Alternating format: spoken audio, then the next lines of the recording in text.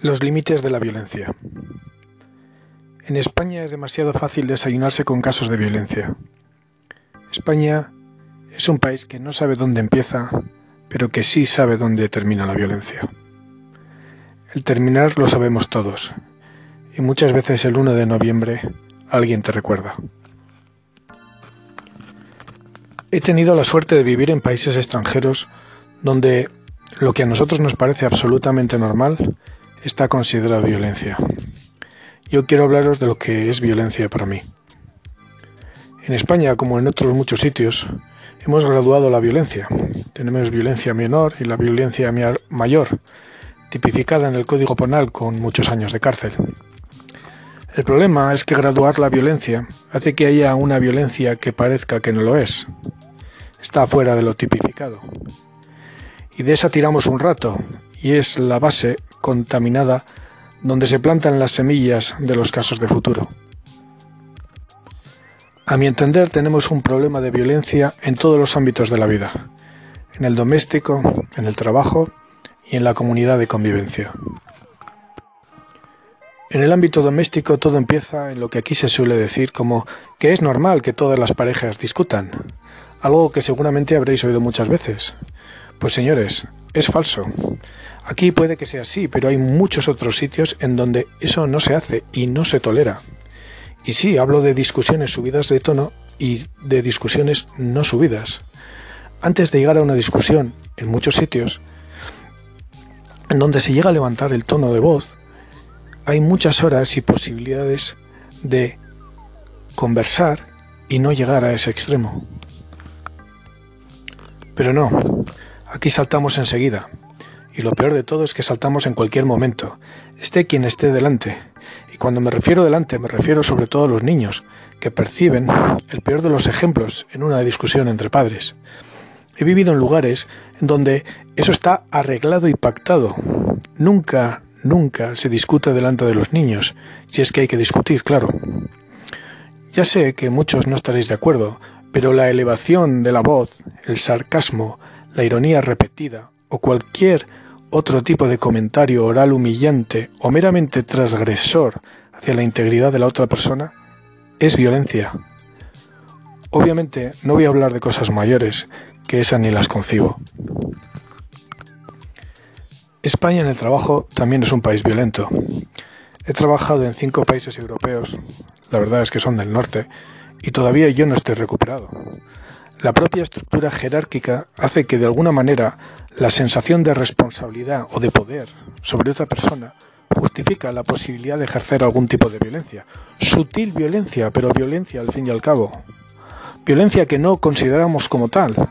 Lo llamamos ejercicio de sus funciones o las responsabilidades de jefe. Escapatorias para la palabra que realmente lo define. Ejemplos en donde os hayáis sentido aplastados, ninguneados, agredidos o en cualquier otra forma puestos en tela de juicio y tratados a patadas, los tenéis todos seguramente. Pues mirad, eso es violencia. Violencia habitual y consentida. Violencia con la que se supone tenemos que convivir. En el colegio, los niños, ya de pequeños, lo único que hacen es imitar y repetir comportamientos que tienen en casa. Si les gritan o en casa se grita, ellos gritarán en el colegio a sus compañeros. Si se les levanta la mano, y espero que eso nunca suceda, ellos zurrarán. Si en casa utilizan el sarcasmo y la ironía, ellos utilizarán el sarcasmo y la ironía, y verdaderamente no irán creando los mejores amigos. En sociedad somos violentos, y se me ocurren cientos de ejemplos. Se me ocurren ejemplos en el deporte, ¿para qué hablar? En situaciones de tráfico, como peatones, como usuarios del metro, en el autobús, en muchas de las llamadas tradiciones y costumbres festivas, y no solo lo relacionado con los animales, que es execrable, sino también con los congéneres con los que convivimos. Violencia es no respetar el horario nocturno. Sí, puede ser mala educación, pero es una mala educación que al final conlleva un tipo de violencia. Es violencia los controles de la policía por la prevención de algo que no sabes ni lo que es, porque no es normal. Ni siquiera en Francia, castigada como ha sido por la violencia más absurda, hay tanto control farruco e intimidatorio. Eso es violencia. En general creo que existe un exceso de mala energía, mal canalizada, y que en España no sabemos conllevar con dignidad. O te enfadas o gritas o de alguna manera actúas de forma que la otra persona se sienta finalmente fatal. Y en mi opinión creo que todo eso sobra. Sé que la única manera de superarlo es el tiempo y sobre todo la educación en valores, pero valores con mayúscula.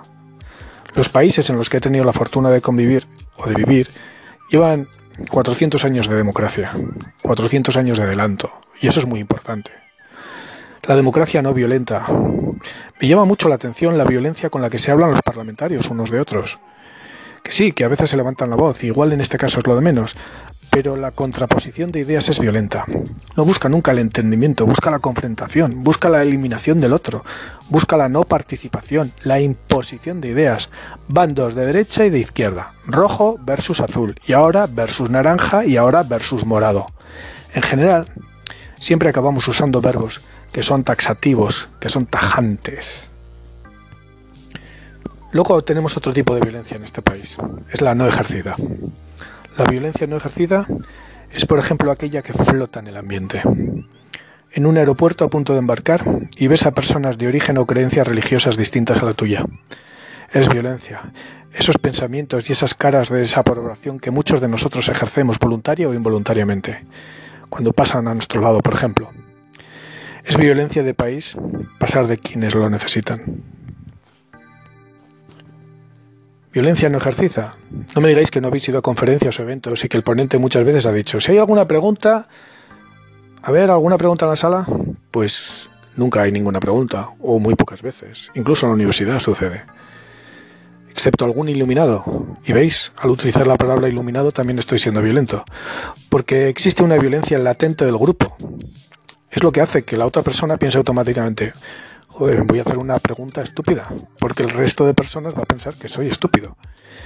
Y es esa forma de pensar en la que muchas veces caemos, lo que no hace más que prolongar el estado de violencia.